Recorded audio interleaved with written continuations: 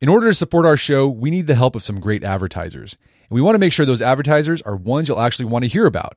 But we need to learn a little more about you to make that possible. So go to podsurvey.com/artofman and take a quick anonymous survey that will help us get to know you better. That way, we can bring on advertisers you won't want to skip. Once you've completed the quick survey, you can enter for a chance to win a $100 Amazon gift card. Terms and conditions apply. Again, that's podsurvey.com/artofman, ARTOFMAN, podsurvey.com/artofman. Thanks for your help.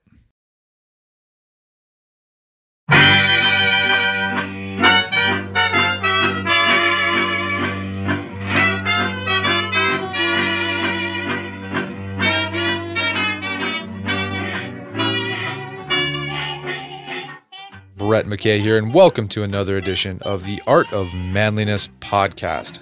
Well, we're back from a summer break, needed some time to recuperate, but now we're back on track for our regular weekly podcast schedule, and I'm excited about the guest we're coming back with. His name is Mark Rippetoe, and I'm sure a lot of you who are listening know who this guy is. I've heard of him.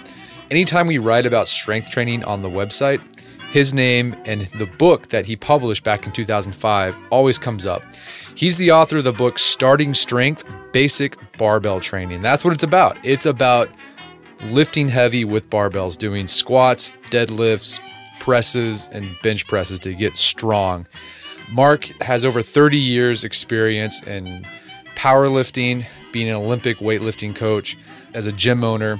And in the past 10 years, he's had a lot of influence in the resurgence of just simple, back to basics barbell training. And so I'm really excited to talk to him today. We're going to discuss why a man should be strong, why you should be able to lift heavy things. We're going to talk about the basics of barbell training. We're going to discuss CrossFit. We're going to discuss chesticles. If you don't know what those are, you're going to find out today. I divided this podcast into half because it went a little long. So we'll have the second half next week. I've been having the longer podcasts, but lately, and I've had a few people reach out to me and saying, hey, it's a little long. Can you shorten them a little bit? So that's what I'm going to do. Get back to our usual 30-minute long podcast. So this week, we'll talk sort of the basics of barbell training. And the next week, I took questions from Twitter, from followers to ask directly to Mark, and we'll answer those questions that people had from Mark Rippetoe. So there we go. Let's do this. Mark Rippetoe, welcome to the show. Thanks for having me, Brad. I appreciate your call, and I appreciate the opportunity to talk to your people. Well, yeah, I appreciate it. I'm a big fan of yours. Your book, Starting Strength, has been a big influence on my strength training, and we're going to get into the nitty-gritty about your philosophy towards barbell training. But before we get there, I want to kind of look at big picture. Because here's something I've noticed. Whenever we've published articles about, lifting heavy, strength training, we usually get some person that chimes in with some sort of comment like, well, if you're not playing football or some team sport, or if you don't have a job that requires you to be really strong, there's really no point to deadlifting 600 pounds. I see that a lot. What's your answer to that? I mean, to someone, why should a man be strong, even if they're, a desk jockey for a living? Well, a man ought to be strong because a man ought to just be strong. And it's what a man ought to be. I mean, what we say all the time is, and this is kind of tongue-in-cheek, but a grown man weighs 200 pounds. There are standards that must be maintained, and that's just what we do. We're not, I've never said that everybody ought to deadlift 600 pounds. All I'm saying is that probably you ought to be deadlifting more than you are now. And that's not the same thing as recommending that everybody be a competitive power lifter, but everybody ought to be strong enough to be useful as a human male. And, we still have to lift things and move things around physically, and we ought to be able to do that without hurting ourselves, because it's just, shameful. And I've written on this extensively. Strength is, if nothing else, strength is the thing that keeps muscle mass on you. Training for strength maintains your muscle mass. And maintaining your muscle mass is an extremely important part of maintaining your health. lessons of biology and immune system mechanics and this sort of thing. It's the number one thing that happens to us as we get older that affects our quality of life is the loss of muscle mass and the accompanying loss of bone density that comes from the process by which you lose your strength. So the maintenance of strength and the maintenance of bone density is what enables our quality of life to be maintained at old age. Running doesn't prevent that from happening. In fact, running may accelerate the process. The only thing that keeps that from happening is for guys when they get into their 40s, at least, to say, I must now deliberately, as a part of my day, strive to maintain and increase my strength. And as a result, I mean, you've got to do strength training. Yeah. And what's expected of you. Yeah. And you also, I mean, I think it's a great point. And you also write in Starting Strength in the introduction that there's just like a confidence that comes with being able to lift heavy things. Like, sure. You know, I know I feel great whenever I make a new a PR on a lift. Yeah. I mean, it carries over to other parts somewhere of life. That's deep in the DNA, I think. Yeah. You know. Yeah. All right. So for our listeners who aren't familiar with your most popular, most famous work, it's a book called Starting Strength, and it's all about barbell training. Yeah, Starting Strength Basic Barbell Training is now in its third edition. Yeah. When did it originally? When was it originally published? It was first published in 2005. It's been through 3 editions. The third edition has sold the best because it's the best book. The first 2 were works in progress, and I think we've got it nailed down on the third edition. In fact, in all 3 editions, the books have sold 250,000 copies. Wow. And for an independent publisher, I'm told that's good. That's really good. And that's the thing, like you don't do any publicity on it. It's just sort of like word of mouth. I found out about it from a friend. Yeah, we have not really ever marketed the book. We probably should. We're taking steps in that direction now, but the book has sold itself over the web, and people hear about it. People have good luck with it. People write about it. We've got probably 95% of our Amazon reviews are 5-star. Yeah. You know, it comes up in searches prominently. People look at it and they think, you know, this makes sense at a certain level even before they hear the details. Yeah, but the basic program is that you do the basic barbell exercises, which constitute the entire program: the squat, the press, the deadlift, the bench press. And for most people, we do power cleans and possibly power snatches, and then we do some chins. These basic exercises work all of the muscles in the body in the way that they work under normal anatomical use. In other words, your knees and hips bend. So when you squat down and stand back up, that's a normal human movement. It uses all of that musculature. Well, if we put a barbell on your back and we have you do sets of 5 reps with the barbell, 5s work best for reasons that would take an hour to explain. 5s work best. And then we increase the weight on that until we find a weight that first day that's, you know, not terribly difficult, but is beginning to be a stress. And then the next time you come in, we go up 5 pounds. And the next time after that, 5 pounds. And then 5 pounds. And then 5 pounds. And we do that until that doesn't work anymore. And when that doesn't work anymore, then we get more complicated. But until it's necessary to be complicated, simple works just fine. So that process extends over all of these lifts. Mm-hmm. Chins don't work that way. Chins don't work that fast, but we're using chins as assistance exercise. But one of the things that barbells do is the big barbell exercises are the only lifts that you can do that will continue to increase in strength for years. Machines don't do that. You can't make progress on your leg extension for years and years like you can your deadlift because there aren't enough muscles involved in the exercise, and as a result, the the performance of the exercise doesn't produce sufficient systemic stress to cause a systemic response. And that's what we're looking for when we do barbell training. We want the whole body to get strong because the whole body functions as a unit. And if we train it as a system instead of isolated components, then the system gets stronger, while the constituent components get strong too. So the program is really very simple and straightforward. I didn't invent it. It's been used for decades, if not centuries. We're, of course, predicating this on the invention of the barbell. The good thing about the barbell is that it's incrementally increasable. We can go up on our bench press 2 pounds a workout if we need to, and that enables us to continue to drive an adaptation for a very long time.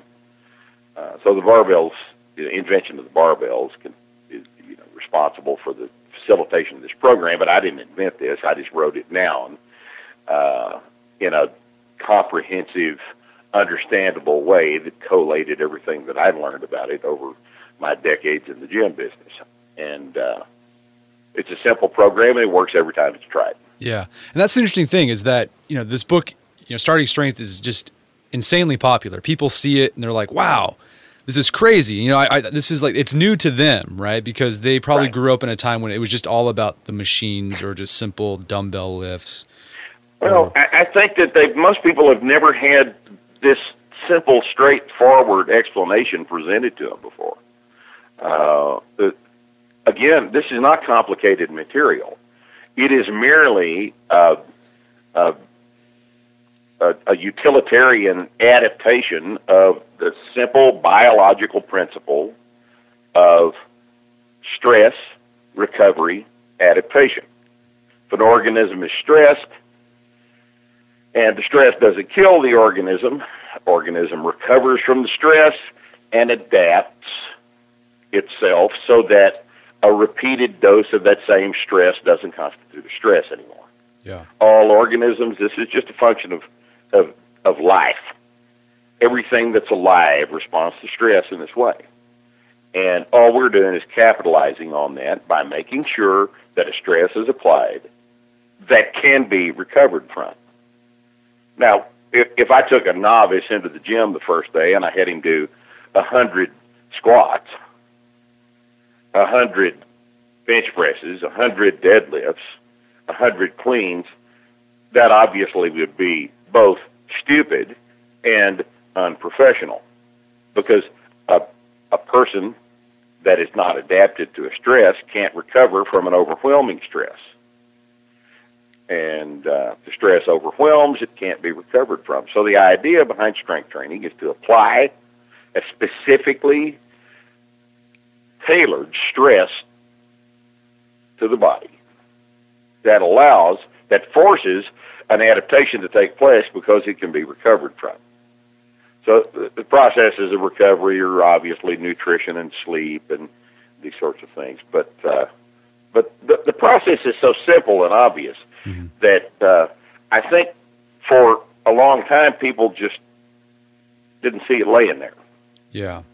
All I did is organize it for them. Yeah. It's one of those things, it's so simple, people think, why would it work, right? Because it's so simple.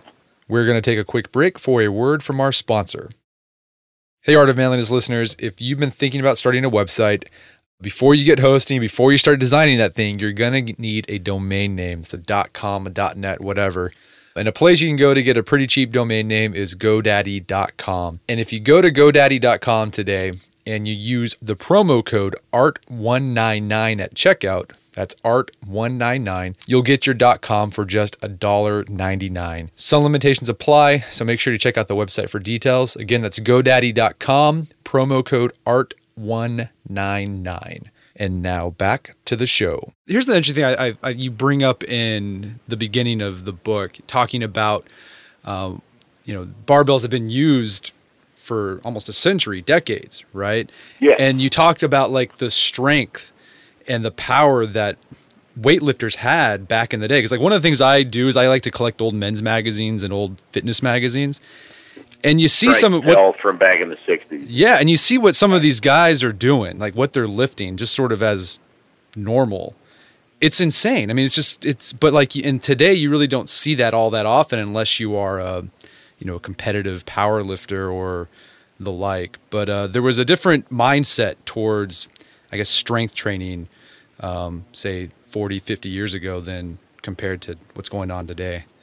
Well, I like to use the example of the press. Now, you mentioned the overhead press. We just call it the press because that's what it was called in antiquity. The press is the standing overhead barbell press. Anything besides that gets a qualifier. So if it's a seated press, then it's understood that you're seated. If it's a dumbbell press, you're using dumbbells. If it doesn't say bench, it's assumed you're pressing overhead. So back 50 years ago, a body weight press, I weigh 225, loading a barbell at 225 and pressing it was considered pretty good, a good place to start. Yeah. A 75 pounds over body weight press was considered a good press. Wow. Of course, the old York guys were big pressers. Bill March and Bednarski and all these, Ernie Pickett, all these guys we write about on the website, were good pressers. We had people in this country pressing, in the 500. At Bednarski pressed up close to 500, 496, I think. Wow. I'm not good with those numbers. Sure. But we have a series of articles written by both Bill Starr and Marty Gallagher on our website that detail this very thing. And we specifically include that stuff in our library of things to read because I specifically want people to know where we were at one time and where we're not now. Yeah. And see, I guess there was a switch where people started focusing more on aesthetics, right? Like they want the shredded six pack and it's all about sex, right? The pecs, bodybuilding, that's when we stopped pressing and started laying down and doing our pressing on the bench. Yeah. Because you get to lay down, I guess.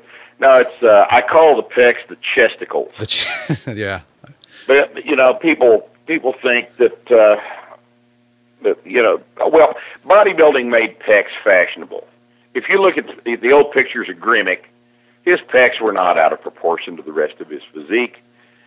He had a flawless physique. And you'll notice that the absence of overwhelmingly large pectoral muscles. And that happened back in the late 60s and 70s when the bench press became fashionable. Bodybuilding started rewarding big pecs. Best chest became a trophy that you won at the Mr. America, that sort of thing. Yeah. And I don't know, I've never been a big fan of bodybuilding. I just think it's kind of odd, but it's probably the emphasis on bench press comes from bodybuilding. Yeah, I mean, it explains a lot of where we got to today and sort of fitness and why a lot of guys go to the gym because they want to look like that, but maybe not particularly be strong. That's not the primary goal. Right. All right. Right, and if the funny thing is, if you just worry about strength, all the other things take care of themselves. Yeah. Yeah, that's right. Physique follows strength. That's right, and you won't have it'll look like a normal physique. You won't look sort of like a weird. I don't know. It's not out of proportion, right? Some bodybuilders tend to emphasize some entry-level bodybuilders tend to emphasize the things they can see in the mirror. Yeah. With their shirt off, and as a result, they don't squat, they don't deadlift. Their back is kind of flat and shallow and sickly looking. Their legs are, runner's legs.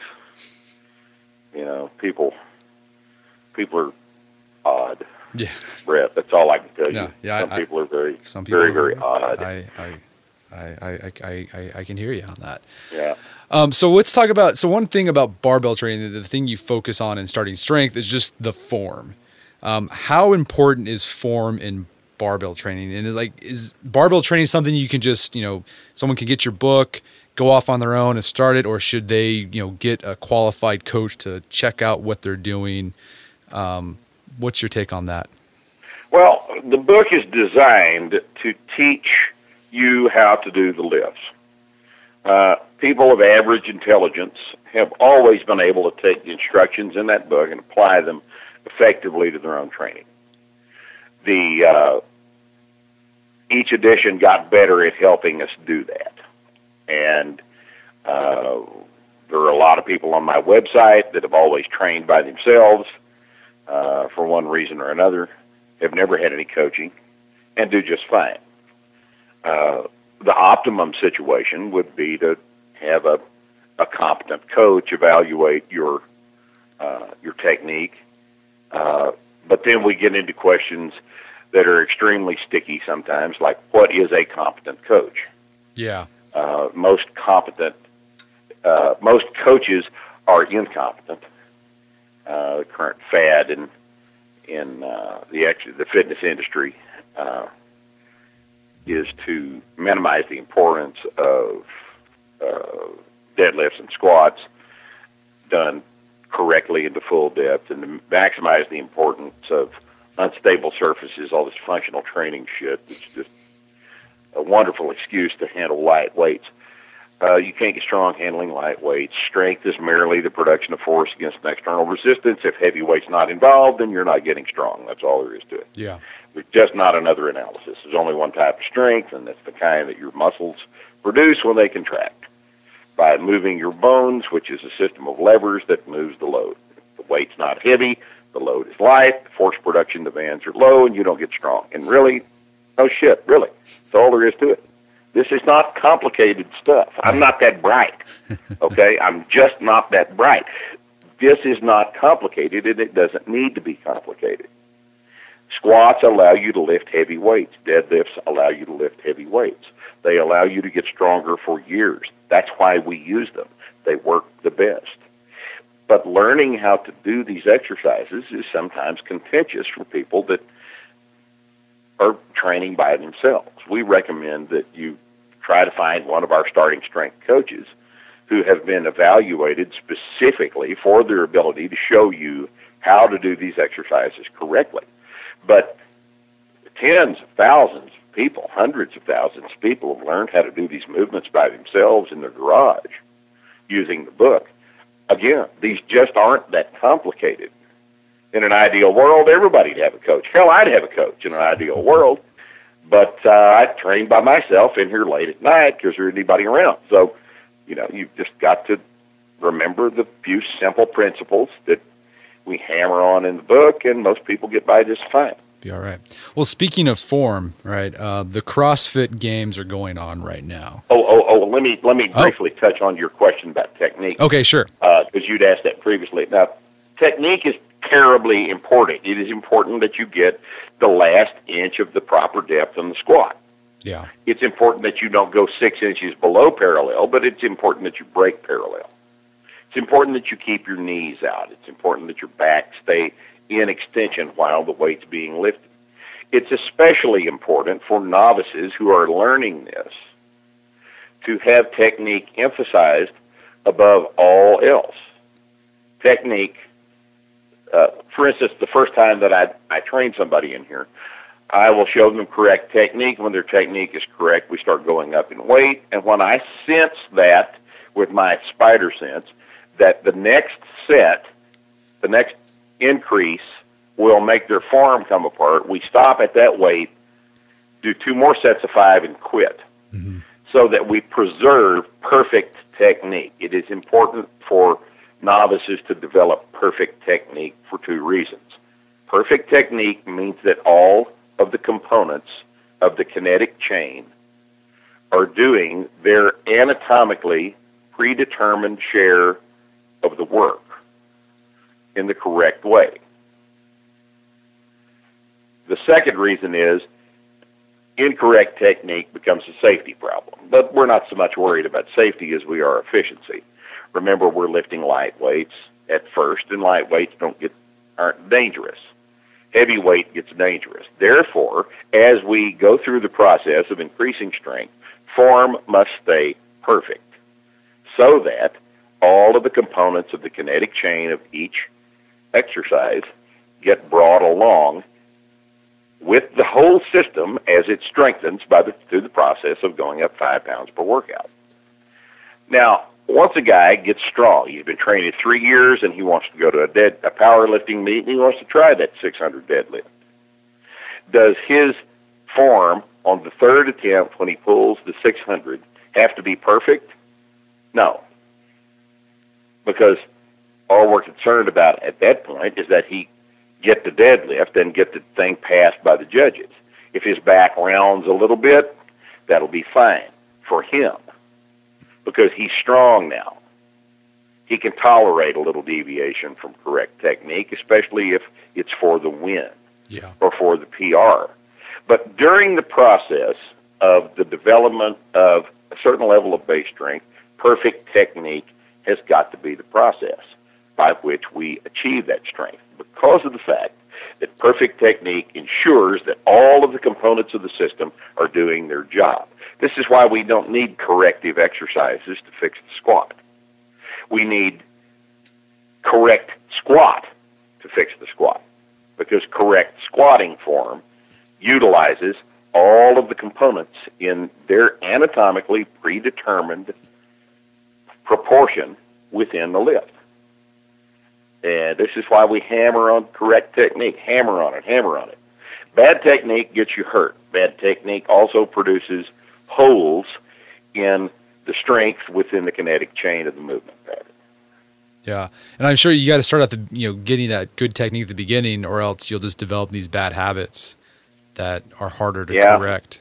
Because I'm sure I probably have some. I've been lifting since high school, and I'd like to think I'm doing okay, but I'm sure there's room for improvement. Oh, we all like to think we're doing okay, Brett. It makes us feel good. That's to think right. That. I like to think I'm doing okay, but there's things I do wrong. Everyone needs a refresher on their form from time to time. Everybody, and there's no substitute for the eye of an experienced coach. It's just that they're hard to find sometimes. Yeah. Okay. Well, speaking of form. The CrossFit Games are going on right now. You probably know that. What's your take? I'm aware of it. Yeah. What's your take on CrossFit? Because on the one hand, it's made barbell training popular in some sense, but yeah, it did. Yeah. When I first got involved with CrossFit back in 2006, I had great hopes for the potential of its ability to spread barbell training to a whole lot of people who'd never been exposed to it, and in fact, it has. On the whole, CrossFit is a net positive, but CrossFit has a lot of problems. CrossFit training, if you pay attention to the main site programming, it's not really training, it's just random exercise. Training is the process by which a person systematically improves their physical capacity to do a specific physical task. Training is specific, and the programming can't be random. CrossFit, P90X, muscle confusion type stuff doesn't produce strength as a long-term adaptation, because strength requires the proper application of strength type programming, things that make you stronger 5 pounds at a time. CrossFit may have you deadlift once every 6 weeks by itself as a strength exercise. Once every 6 weeks is not a frequent enough exposure to get you strong. Yeah. I think we're all aware of the random nature of CrossFit. The random nature is what keeps people interested in it, because it's not boring, but at the same time, it's the thing that makes it not training. I just recorded a thing with ESPN on Thursday that aired this past Sunday morning. This is you and I are speaking on the 28th of July. This thing aired on July 27th. So if you're listening to an archive of this conversation, you'll need to look it up on ESPN according to that date, July 27th. And we talked about the pros and cons of CrossFit, and maybe people enjoy watching that. My objections to it are talked about in that interview. And I think that CrossFit still has the potential to revolutionize the fitness industry, because it's the most broad exposure lots and lots of people have, besides P90X, to the concept that hard produces results. Yeah. I mean, previously we'd been taught that the best thing about a fitness program that you could do, for instance, at home, was that the device folded up and stored under your bed. It only took 5 minutes. It was easy. It didn't even make you sweat, and it folds up, stores under your bed. And then P90X comes along back in the early 2000s and starts telling everybody, hey, this thing makes you sweaty. And guess what? That's why it works. And I think that P90X, in effect, laid the foundation for CrossFit, because so many people had seen that infomercial. Yeah. And had already had the obvious presented to them. Yes, it's obvious that hard work works better than soft work. And P90X kind of broke the ground on that, and CrossFit capitalized on it. CrossFit is, in essence, P90X with barbells. It's random. It's done for the effect that it produces on your body today. There's no long-term planning in terms of the structure of the workouts themselves. A gradual accumulation of fitness occurs, but it's not according to a specific plan, and it's not specific to a specific type of physical adaptation. In other words, a marathon demands a different set of physical adaptations than a 600 deadlift. So these things must be carefully planned. I'm sorry about that. That's not my fault. That's just biology. And, the random nature of CrossFit prevents it from being considered strength training. But it's been very, very good for a whole lot of people. The primary drawback to CrossFit, in my mind, is the fact that there are so many coaches trying to run the program. We deal with CrossFit people all over the country, and lots and lots of these affiliates are very good gyms of very, very talented, experienced coaches where you can obtain quality advice, but lots of them aren't. And to a person off the street walking into a CrossFit affiliate, it is impossible for them to tell the difference. Of course, that's also true of any physical coach, any trainer. Somebody off the street doesn't know the difference between me and the 19-year-old kid at the powerhouse gym up the street that has a shirt that says trainer on it. Yeah. That's one of the drawbacks of being in this industry. With CrossFit, I mean, a lot of that's focused on CrossFit with barbell training is this whole like lift for time thing. Yes. Is that like not good, or is it good? I mean, should we go like slow is better, or slow and heavy? It's the source of a lot of injuries, because if you do a lift that should be executed with technical perfection under conditions of fatigue, first thing that's going to happen is technical perfection goes out the window. And then you're just pulling on the bar. And sometimes that gets you hurt. Yeah. Sometimes the weight is light enough and you're in good enough shape that you don't get hurt. But there's always the potential. Whereas properly executed strength training has such an astronomically low percentage of injury potential that it's just really not even on the chart. You don't get hurt doing correctly executed squats, deadlifts, presses, bench presses, power cleans. You get hurt sometimes at a power meet, but that's competitive athletics, not fitness training. Competitive athletics are dangerous. Once you decide you want to be a competitor, that you want to win at something, safety is no longer a concern. Winning is a concern. That's why people in the NFL get hurt. It's a competitive sport. Safety's not the point. Safety's neat, but it's not the point. And when you make anything competitive, then you up the injury potential. I think that's not a terribly complicated concept to wrap your brain around.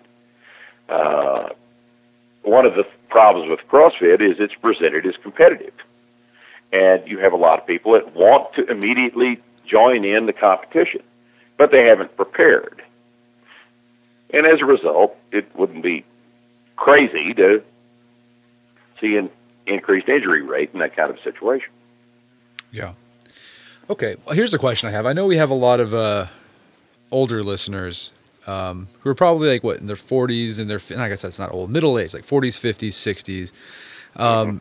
Should your program change as you get older, or can you keep trying to add more and more weight to your deadlift, even in your 50s or 60s? Well, it depends on when you started lifting. I'm 58, and I've been lifting for 38 years, and I'm not really silly enough to think that I can do the PRs I did when I was 35. Mm-hmm. You know, as you get old and beat up in, be bucked off of horses or whatever else you're doing, you have motorcycle wrecks and things like that. Things get injured, and those injuries must be taken into account when you train. Now, if I'm starting a person off as a novice when they're 60, I expect them to make progress for several years before it slows down. Now, we wouldn't approach the training of a 60-year-old novice the same way we would approach the training of an 18-year-old novice, because the hormonal milieu is different and everything else is different too. But in terms of your ability to make progress, far more important than the person's age is how long has the person been training, how much adaptation has already taken place in the direction of that person's potential adaptation.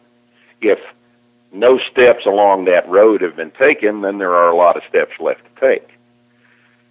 It's obvious that a strong guy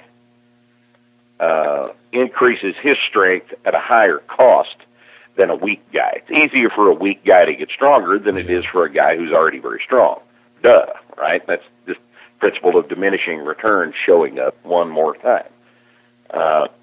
If I've got a 60-year-old novice, we still do the same thing. We'll show them the basic barbell exercises, same ones. The only one we might omit, probably would omit for a 60-year-old guy, would be the clean, because old people's tissues don't respond favorably to ballistic training, to explosive stuff, as younger guys' tissues do, because old tissues aren't as dynamically responsive.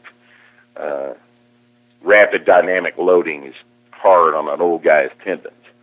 So we realize that, and we won't have him clean, but everything else he can do. He can squat, he can deadlift, he can press, he can bench, unless arthritis or injuries prevent that from happening. But we do basically the same program. But what I would do for a 60-year-old guy is I would only have him train probably twice a week.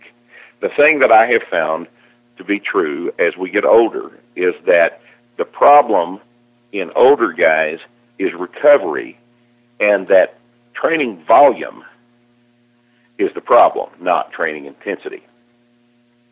Old guys can still lift heavy. Guys that have been training a long time can still lift heavy. They just can't do as many reps and sets because they can't recover from the volume.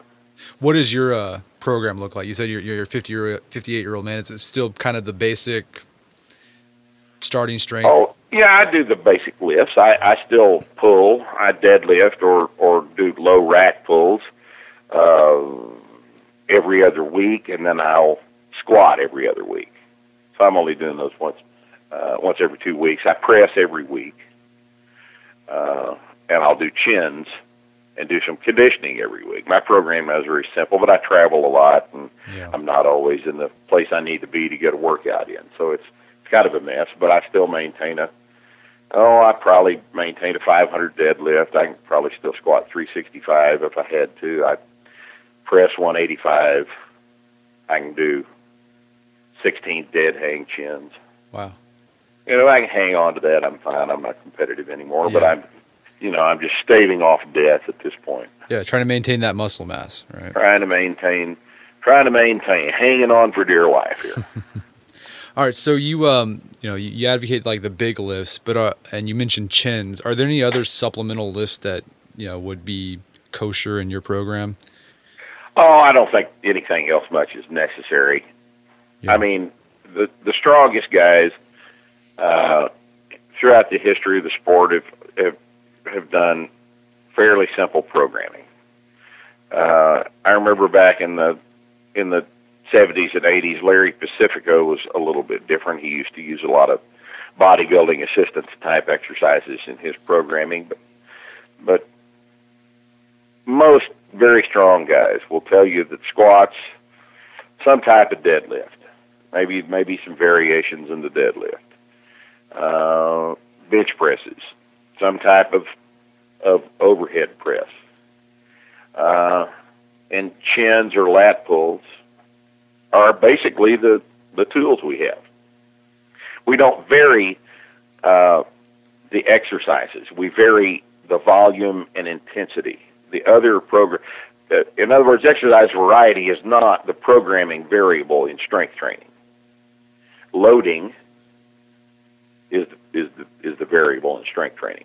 We always squat. We use different sets and reps. It's not necessary to use leg presses because they don't do anything. Yeah. Except make your knees sore. Yeah, I can attest to that. Yeah, it's just the simplest things can be kept, the better. It's and this is one of my pet peeves with modern approaches. Well, I wouldn't say modern, but current approaches to strength conditioning in 2014. This emphasis on exercise variety and 90 different ways to do a one-legged squat on an unstable surface. That's not how you get strong. If strength is the adaptation you want, heavy weight is going to have to be involved in that equation. And if the exercises you choose to do preclude the use of heavy weight, then you can't get strong. And that's just all there is to it. So, as is usually the case, the latest thing is not necessarily the best. The latest, all the variety, it sells books or magazines or... Oh, it's proprietary. Certainly, it's interesting. Certainly, it sells better than what I've got to sell. Hard work's what I got to sell. It's not much of it's not in demand, is it? But it does work. Our guest today was Mark Rippetoe. Mark is the author of Starting Strength, Basic Barbell Training, and also several other books, but Basic Barbell Training is the one you got to check out. You can find that on Amazon.com. You can also go to his website, startingstrength.com. They have forums, they have articles by Mark, and you can also buy the books there. And also tune in next week for the second half of this interview where Mark answers questions taken from Art of Manliness Twitter followers. Until next time, this is Brett McKay telling you to stay manly.